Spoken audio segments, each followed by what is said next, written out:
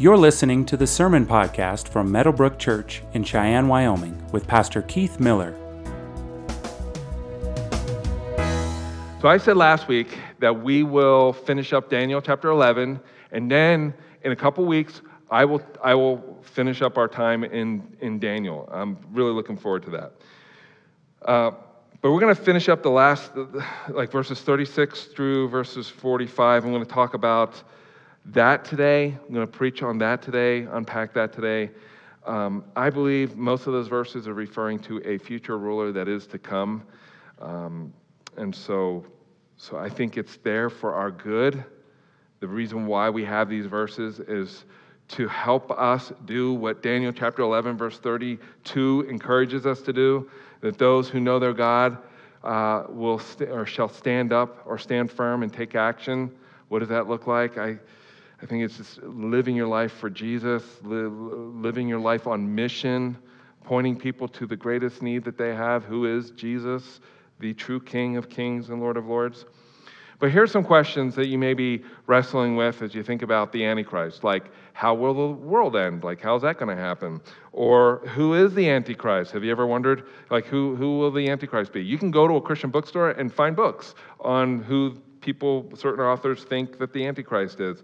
And when will Jesus come back again? How many of you remember Y2K? 2000? Yeah, you remember that. All the computers are going to shut down and the world's going to come to a screeching halt. And what happened? Nothing happened, right? But there are all kinds of predictions about the end of the world surrounding Y2K. And then Howard Camping, who was an East Coast guide. Anybody hear of him before? Yeah, I'm still, and it was the same thing in the first service. There was like one or two people who heard of him. He was flaky. Like he owned and ran a Christian radio station on the East Coast. I think some places in the West could pick up his radio station. He predicted that Jesus would return on May 21st, 2011. Guess what happened? It didn't happen. And then he said, well, I must have gotten my facts mixed up. He's coming in October. And guess what happened? It didn't happen. And you know what? Hundreds of his followers sold everything that they had because they were convinced that Howard Camping knew something that not even Jesus knew.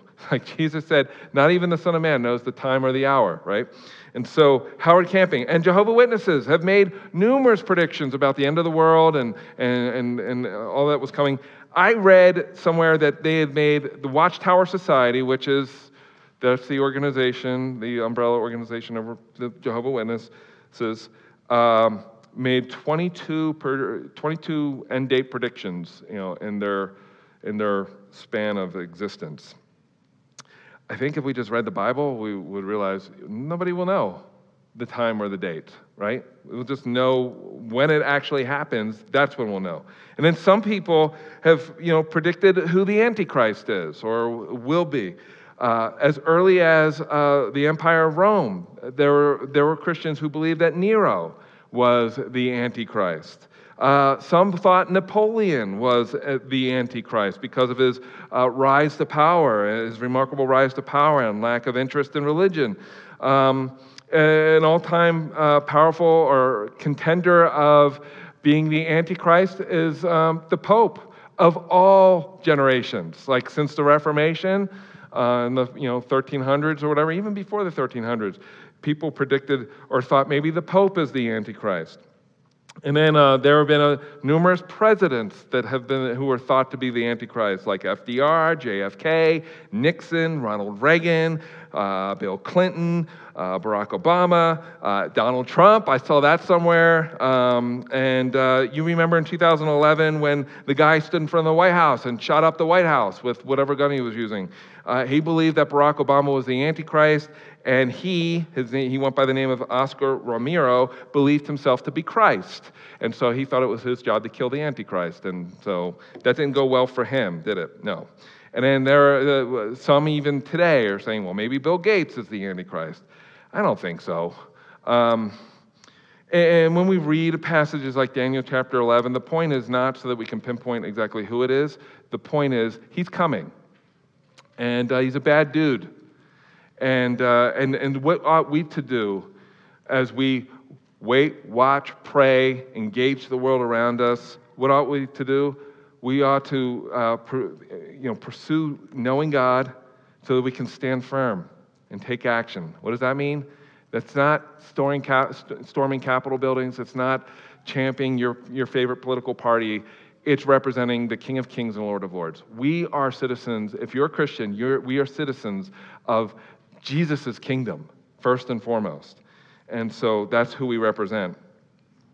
One of the weirdest doomsday stories that I read about was concerning the prophet Hen of Leeds. Anybody hear of her? Good. There was one person that did. I'm like, oh, then you know what I'm going to say. Her claim to fame was that and what made her popular, and hundreds of Christians bought into her claims, supposedly her claims, was the eggs that she laid. This is her. Well, not officially her, but that's what she looked like. Here's the weird thing. So supposedly she would lay eggs, and on the egg was inscribed, "Christ is coming soon." People thought that was a miraculous thing that was happening. What they didn't know was that the owner of the hen would write that on the egg and insert the egg in that poor hen again, and then she would lay the egg. Yes, horrible. So, and Christians bought into that. I just think, if you read your Bible, you won't fall into that kind of trap. But that was the weirdest one that I came across. I was looking for something funny. And then I have my shirt. I bought this shirt for today.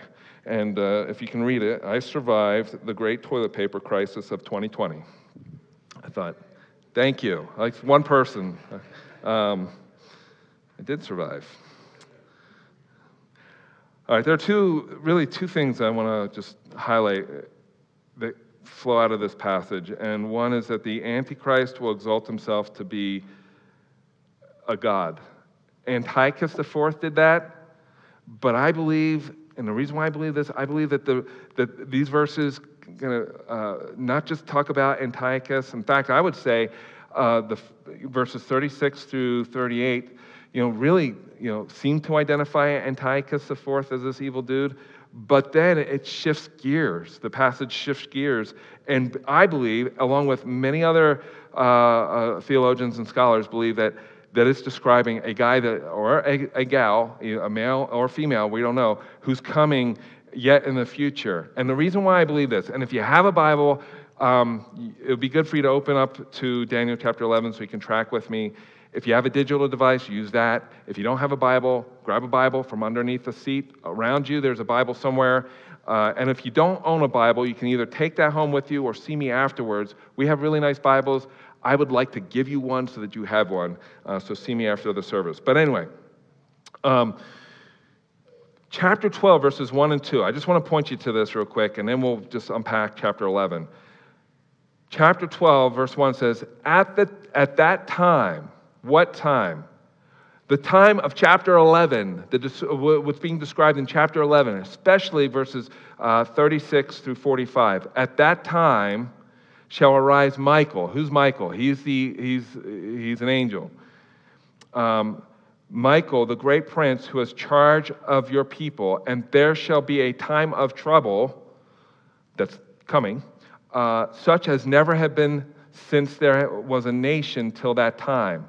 But at that time your people shall be delivered, everyone whose name shall be found written in the book. What book? I believe that's the book of life, by the way.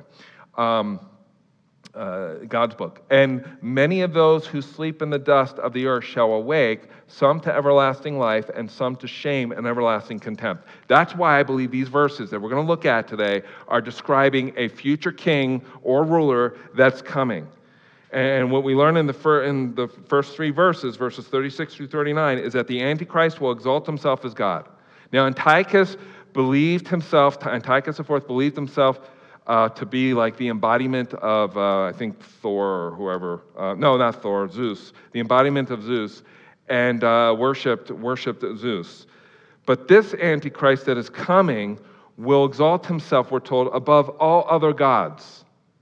Like he will put himself at the high, in the position of the creator of the universe, according to these verses. In verses 37 through 38, this is the description that we're given of, I believe, both Antiochus IV and this Antichrist that is coming. He shall not pay attention to any other god, for he shall magnify himself above all. He shall honor the God of fortress instead of these, a God whom his fathers did not know, he shall honor. Now, who's the God of fortress? I believe it's talking about military might, his own military might, his own power, his own ability. He's going to worship that. And in verse 39 is where I believe the departure happens from Antiochus IV to this future ruler who's coming. He shall deal with the strongest fortress with the help of a foreign god, and that foreign god is the God of fortress, which I believe is his own power, his own ability, his own might. Those who acknowledge him he shall load with honor. He shall make them rulers over many and shall divide the land for a price. One commentator said this about this Antichrist that I believe is being described here. The Antichrist has no desire for God or humanity because he serves a different God in addition to himself, a God of fortress or the God of war. On this might makes right deity, one that even his evil forefathers did not know or worship, he will shower gold, silver, precious stones, and riches, meaning he will invest in his own power. He will honor the might and power that war can give him, and with the help of this foreign god, verse 39, the God even his fathers did not know, he will deal with the strongest fortress. Now this is where I really agree with this commentary. It says, with power he will crush power, and in the process he will reward those who join his expanding coalition. He will greatly honor them, making them rulers over many and distributing land as a reward. This is a Nietzschean world come to full fruition. Like what Hitler wanted, this guy's going to be able to establish. The vision of a Hitler-like leader and his Nietzschean Nazism will arrive in all of its infamy, and the world will not be able to stop it. That's who's being described here. Now, I don't want this to be like, oh man, this is really depressing. I came to be encouraged. That's my goal. It's like you'll leave here encouraged. I want you to be encouraged. But this guy is coming. This person is coming. He's real. Or she's real. We're warned of this person for a reason. It's in the Bible for a reason. The angel that brought this message to Daniel and was resisted by this demon in Persia was resisted for a reason. This is an important message, as is everything that's in our Bible. But it's here for a purpose. This person who's coming, and maybe he's here, he or she is here now, who knows? But this person that will come onto the world scene, the attitude of this person will be the same attitude as Lucifer when Lucifer fell. I believe Isaiah chapter 14 describes the attitude of Lucifer when he rebelled against God in heaven. Now, the words will be on the screen. I'm going to read them for you. It says, how you are fallen from heaven, O day star, son of dawn, how you are cut down to the ground, you who laid the nations low. You said in your heart, I will ascend to heaven. Above the stars of God, I will set my throne on high. I will sit on the mount of assembly in the far reaches of the north. I will ascend above the heights of the clouds. I will make myself like the Most High. I mean, does that sound familiar? Doesn't that sound like Genesis chapter 3 when Lucifer said, or the serpent said to Adam and Eve, hey, if you eat this fruit, you'll be what? Like God, knowing good and evil. And this person is yet in the future. He's described in the New Testament as the Antichrist. That's where we get the phrase Antichrist from. He's also described as the beast in Revelation chapter 11 through chapter 19. And he is described as the man of lawlessness in 2 Thessalonians chapter 2, which, if you have a Bible, I want you to turn to 2 Thessalonians chapter 2. It's just too long of a passage for me to, actually I was kind of lazy. I didn't want to put the whole thing on the slides. But I want you to look at it in your Bible. I want you to see it, okay? One person left. All right, good. All right, 2 Thessalonians chapter 2. Let no one deceive you. This is just describing the Antichrist. Let no one deceive you in any way, for that day will not come unless the rebellion comes first, and the man of lawlessness is revealed, the son of destruction, who opposes and exalts himself against every so-called God or object of worship, so that he takes his seat in the temple of God, proclaiming himself to be God. And you know, I'm skipping a few verses, and you know what is restraining him now, so that he may be revealed in his time. Who's restraining him now? The Holy Spirit. The Spirit of God is actually restraining the lawlessness in our world. Did you know that? Like, things could be a lot worse than they are right now. There's something restraining the world from being as evil as it possibly can be. That something is a person. It's the Holy Spirit, according to 2 Thessalonians. And when the Holy Spirit is removed in terms of the restraining force of our world, things will go from bad to worse. So it describes this and says, only he who now restrains it will do so until he is out of the way. And then the lawless one will be revealed, whom the Lord Jesus will kill with the breath of his mouth and bring to nothing by the appearance of his coming. Like, when Jesus comes again, this is the good news. It's not going to be like a UFC cage match between Jesus and the Antichrist. It's not going to be like Braveheart, and Jesus is going to ride in with his claymore sword and go at it. Like what we're told, and we get a description of this in Revelation chapter 19 also, Jesus will kill the Antichrist with the breath of his mouth. He will say, I don't know what he's going to say. He'll say something like, enough, and then boom, that's it. End of the story. That's what's being described in this passage. In verse 45 of Daniel chapter 11, he shall pitch his tents between the sea and the glorious holy mountain, that's Jerusalem, yet he shall come to his end with none to help him. That's coming. And it continues. So the coming of the lawless one is by the activity of Satan with all power and false signs and wonders, and with all wicked deception for those who are perishing, because they refuse to love the truth and so be saved. What is the truth? That is the gospel, okay? Therefore, God sends them a strong delusion so that they may believe what is false, in order that all may be condemned who did not believe the truth but had pleasure in unrighteousness. There's coming a time where the Holy Spirit will kind of remove his restraining force from the world. The Antichrist will be revealed, and he will be accepted and embraced by the world. The Antichrist is not Donald Trump. It's not Barack Obama.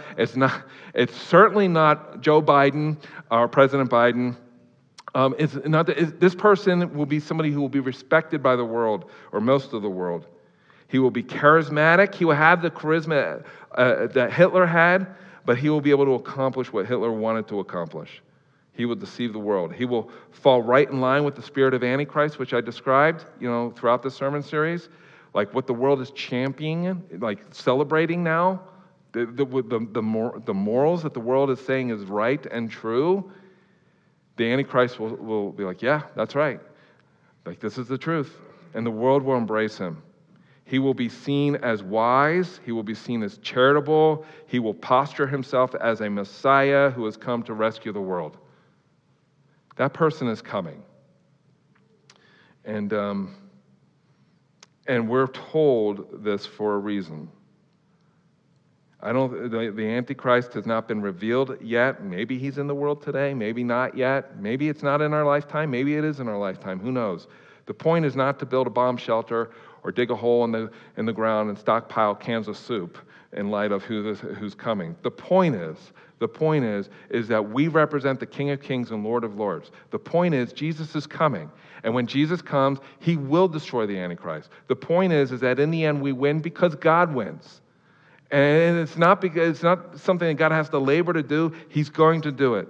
And he will be glorified. And he will redeem his people. And he will, like we learn through the book of Revelation, that he will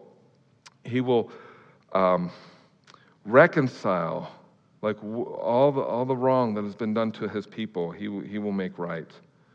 Which leads me to the second point, and that is the Antichrist will be destroyed by the true God.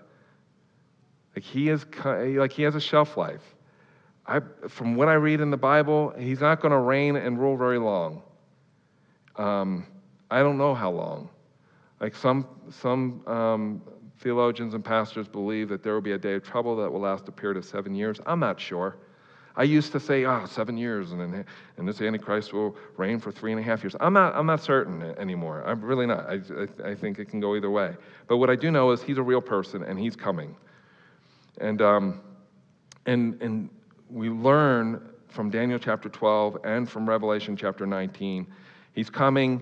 He will reign for a period of time. His power will be short-lived, and then he will be defeated. And the one who will defeat him will be the King of Kings and Lord of Lords. Like he shall come to his end, and none will help him. It will be an end that will expose him for who he is. And then after that, the devil or Lucifer will be thrown into the lake of fire. That's all in the book of Revelation. We're told that after the death of the Antichrist, the archangel Michael will appear. The people of God whom the Antichrist wanted to destroy will be delivered, and then a resurrection and judgment will be experienced by the people of God. That's in 2 weeks. I'm going to talk about that in 2 weeks. It's my favorite subject. My favorite subject is heaven. I can't wait. My favorite subject is redemption, when God will make all things new. That's in a couple weeks. But for now, like this stuff that chapter 11 talks about will happen before that. And Jesus warned us, right? Like I don't know. There's a cult in Cheyenne and in this region called the Mother of God cult, where people believe that this person, I believe he's living in, I think he's Korean and South Korea, who believes himself to be the incarnation of Christ, and people buy this stuff. Like they believe it. And Jesus said, don't do that. Like in Matthew 24, the words will be on the screen. He said, see that no one leads you astray. For many, not just some, but many will come in my name, saying, I am the Christ, and they will lead many astray. Like he tells us that right there in the Bible. Like one of the ways to avoid being deceived by people who claim to be Jesus, read your Bible. Like a lot of death could have been avoided in Jonestown if people read their Bible, right? There are people who come who claim to be Jesus, and what they are is they are wolves in sheep's clothing. And so they were false teachers, and we're told that they will also find their place in the lake of fire. But Jesus said, look, don't believe them. They'll lead many astray. And then he goes on to say in chapter 24, and you will hear of wars and rumors of wars. See that you are not alarmed. For this must take place, but the end is not yet. For nation will rise against nation and kingdom against kingdom, and there will be famines and earthquakes in various places. All these are but the beginning of what? Ladies, birth pains. What do birth pains mean? A baby is coming soon, right? And when those birth pains get closer together, those contractions, I'm not saying this because I experienced it. I only watched, right? I'd be very rich if I experienced this, or not. I wouldn't be, anyway. So birth pains. What does it mean? The closer the pains come together means the sooner the baby's coming. Jesus said, look, there are going to be wars. There's going to be famines. There's going to be earthquakes. In another scripture passage, there are going to be diseases or pandemics. And all of these are the beginning of the birth pains. What will happen is they will become more frequent and more frequent as his coming draws closer. And we have not seen, I don't think, a moment of peace in this world since Genesis chapter 3, since the fall. And there have been more wars in the last 15 years than what preceded those years. There have been more famines than ever before. I mean, who thought that we would experience a global pandemic? That was not on my radar. I mean, regardless of what you think about COVID, it's a pandemic. Like they're digging mass graves in Myanmar right now because of how many people are dying. So Jesus said all these things are going to happen. And all of that is going to precede his coming. All of that is going to lead up to the coming or the appearing of the Antichrist. And we don't need to lose our brains over that. Like we can anticipate that. We can watch. We can pray, we can engage the world with the greatest news in the universe, something that the world so desperately needs, and that is the gospel of Jesus Christ. That's what changes hearts. That's what changes lives, right? You're all here because, or most of you, if not all of you, are here because the gospel has had a profound impact shaping impact on your life, right? And you can think back to how Jesus changed your life. And then Jesus said there will be a time of trouble. And he talked about what this time of trouble would be. In fact, Jesus predicted that what would happen in AD 70 when Titus would come and besiege Jerusalem and do all kinds of crazy things, which also was a foreshadowing of what the Antichrist would do. Jesus said there would be a time of trouble, just like Daniel chapter 11 says there would be. But then he goes on to say in chapter 24, verse 29, Jesus, that is, said this. He said, immediately after the tribulation, the words are on the screen, of those days the sun will be darkened, and the moon will not give its light, and the stars will fall from heaven, and the powers of the heavens will be shaken. Then will appear in heaven the sign of the Son of Man, and then all the tribes of the earth will what? What is it? Mourn, right? And they will see the Son of Man coming on the clouds of heaven with power and great glory. And he will send his angels with a loud trumpet call, and they will gather his elect, that is us, from the four winds, from one end of heaven to the other. Like that's coming. And when he does, he will make all that is wrong with this world right. He'll balance the scales of justice. We will know Jesus not only as the King of Kings and Lord of Lords, but Jesus, the Prince of Peace. And that's why these words are in these, that's why the scripture passage or these verses are in our Bibles, to encourage us.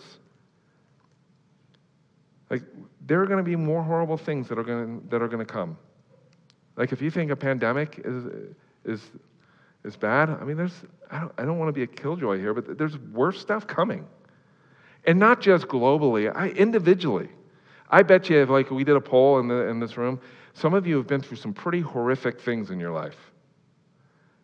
Like you've dealt with cancer, you've dealt with other diseases, you've had loved ones die unexpectedly. You've dealt with some pretty horrific things. These verses are for you too. Like evil and suffering have a shelf life.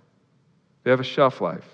And no matter what this world brings to you, even though it brings its worst to you, you know that there is one who holds you and will never let you go. That is Jesus.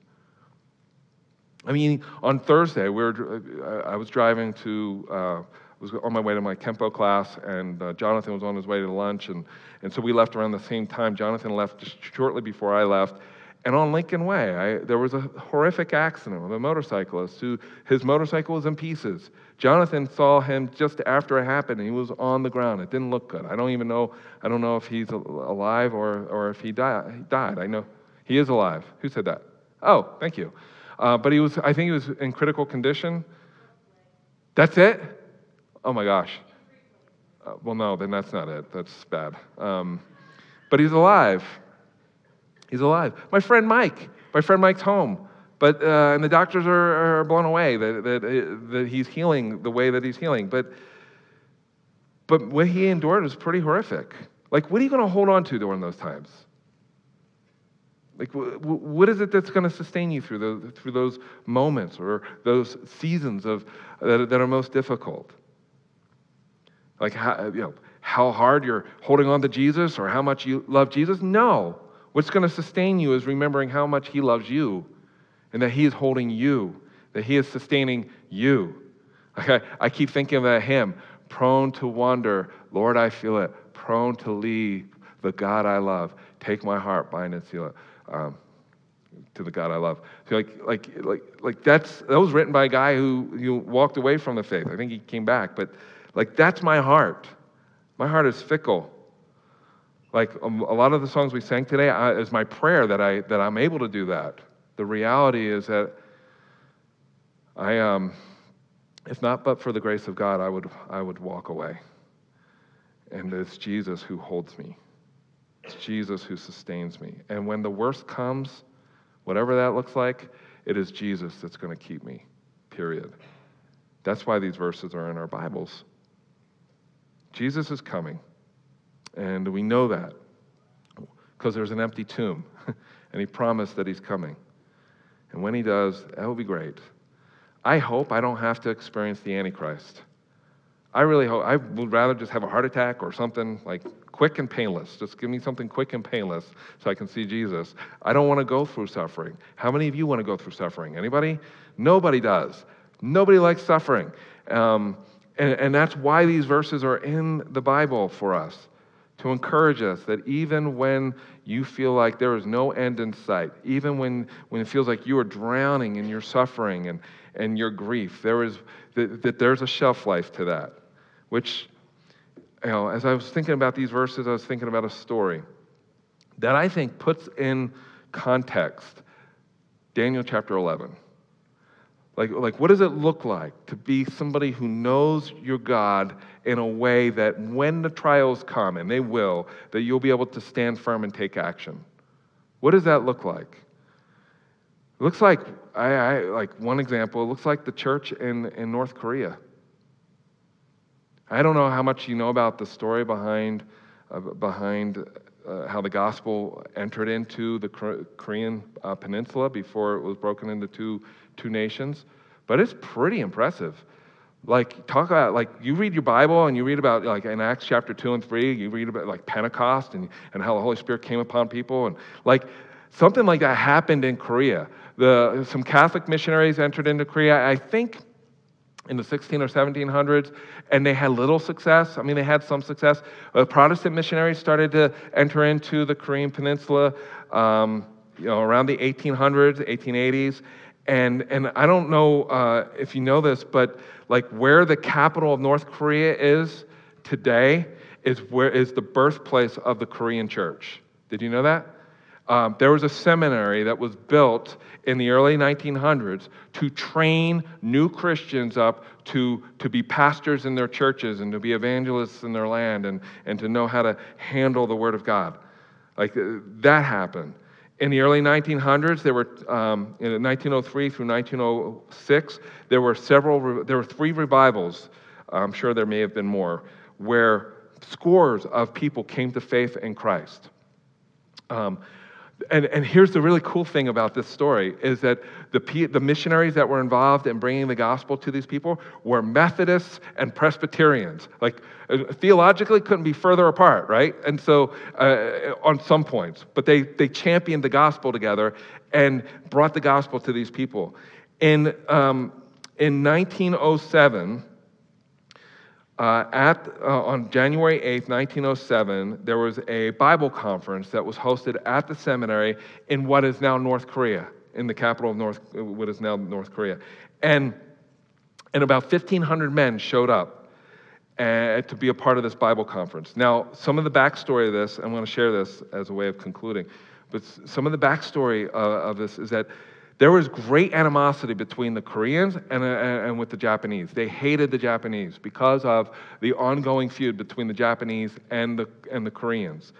And so these new Christians struggled with letting that go. I mean, that was racism, and so they had this Bible conference, and William Blair preached a sermon that night, and they started to pray. And this is a description of somebody who witnessed that night. And I want to read it for you because I think it's pretty amazing. He said, "What happened was indescribable. Not confusion, but a vast harmony of sound and spirit." Meaning people started praying not one at a time. They started praying all over the room, simultaneously, out loud. A mingling together of souls moved by an irresistible impulse of prayer. The prayer sounded to me like the falling of many waters, an ocean of prayer beating against God's throne. It was not many, but one, born of one Spirit, lifted to one Father above, just as on the day of Pentecost. God is not always in the whirlwind, neither does he always speak in the still small voice. He came to us in that seminary that night, or in that building that night, with the sound of weeping.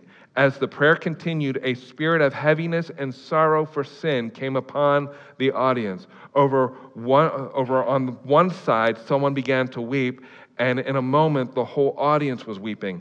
Man after man would rise, confess his sins, break down and weep, and then throw himself to the floor and beat the floor with his fists in perfect agony of conviction. So this went on as the night went on, and then they said, if you want to go home, you're free to go home now. And a lot of the men decided to stay. This went on until 2 o'clock a.m. with confessing and weeping and praying. I pray that happens in Cheyenne. I pray that we experience a revival like that. If you were to ask these Christians, if you were to tell them, in about 40 years, your country will be divided into 2 countries, North and South, and where your seminary is right now, where this revival began right now, will become the most dangerous place for Christians to live. I don't know if they would believe it. Somebody was asked to preach that next morning. It is said that people traveled 200 feet on foot to listen to the Word of God preached and to pray with other believers.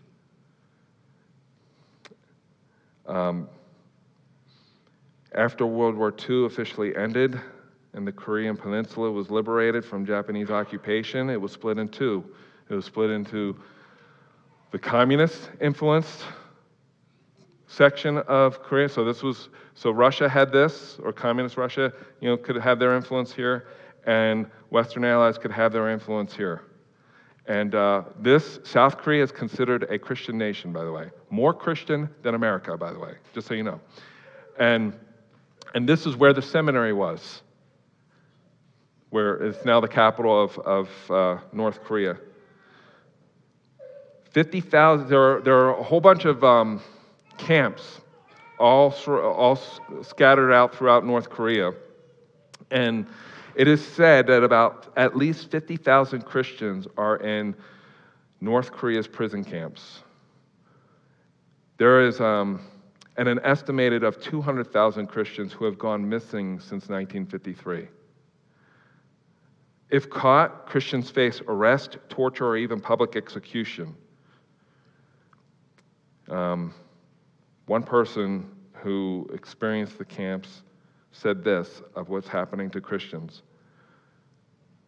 Christians will experience in these camps, pretty much anybody in these camps will experience this, extrajudicial killing, extermination, enslavement, forced labor, forcible transfer of population, arbitrary imprisonment, torture, persecution, enforced disappearance, rape, and sexual violence, and other inhumane acts. And you would think that in North Korea the church would be shrinking.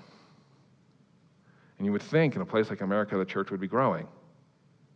But it's reverse. The church in America is shrinking. And the church in North Korea is growing. It's growing in China. It's growing in Iran. It's growing in some of the most difficult places in the world. It is estimated that in North Korea that there are somewhere between 200 to 500,000 Christians. They bury the Word of God under their floor panels in their homes in dirt so that they're not found out. Because if it's found out that they are worshiping Jesus or that they're Christians, it is a capital offense. You'll be killed. I don't think if you asked the Korean church in the early 1900s if this would be their experience 40 or so years later, that they would say, yeah, that will be our experience. But what these Christians are doing, they're pursuing God. And in their pursuit of God, many of them are able to stand firm, not shaking their fist against the government, but following Jesus. Like a lot of these families or these Christian adults in North Korea do not share the gospel with their little ones. They even keep it private to their children, because they know if their child says something, their families will be split apart and maybe even killed. I mean, there's some horrible things that are happening around the world. And I think those Christians, when they read a passage like the one that we looked at today, I don't think they're thinking about an antichrist that's still coming in the future. I think they're thinking of, their dictator. I think they're thinking of their present circumstances. I think they're thinking about there's a day that Jesus is going to come and he's going to make all this right. That's what I think. And that's why this passage is in our Bibles. Not so that we can identify the Antichrist and finger point who it is or guess who it is, but to live our lives well for the glory of God and for the good of the communities we find ourselves in. We're called to be light in our world. We're called to be salt in a decaying world. We represent the King of Kings and Lord of Lords. Our citizenship is with him, period. And here's what I'm reminded of when I read a passage like Daniel chapter 11. I'm reminded of what Jesus said, and I'll have the words on the screen. Let's read these together. You ready? I will build my church, and the gates of hell shall not prevail against it. Amen? And I don't know where all of you are at, in terms of your spiritual journey and your relationship with Jesus, but maybe what I said today, maybe it's confusing, maybe you've not heard it before, but what I do want you to hear is this, that your greatest need is not to know who the Antichrist is or when Jesus is going to come back. Your greatest need is to know Jesus. Your greatest need is to be reconciled to a God who you sinned against, that I sinned against, that we sinned against. Your greatest need is to have your sins forgiven. Your greatest need is to come to terms with the reality that Jesus Christ, out of the great love that God has for us, sent his Son to live the perfect life that we could never live, that he died a death that you and I, all of us in this room, deserved. We deserve the wrath of God. Jesus endured that on the cross in our place. He was buried, and on the third day, he rose from the grave. Your greatest need is to come to terms with that truth, to place your faith and trust in him as your reality, and it is that gospel that has the power to transform your life and to transform this city, this state, this country, in our world. Amen? That is our greatest need. And so, and for the rest of you, including myself, how do you take action? How do you stand firm? By seeking to know the God of this book. Let's pray. Father, thank you so much for this day. Thank you for what you're doing in and through our lives. Thank you for my brothers and sisters in this room. Thank you for Daniel chapter 11. Thank you for Daniel chapter 12. That one day, you're going to make all things new, and I can't wait for that day. It's in Jesus' name we pray. Amen. Thank you for listening to the Meadowbrook Church podcast. For more information about our church, visit meadowbrook.org.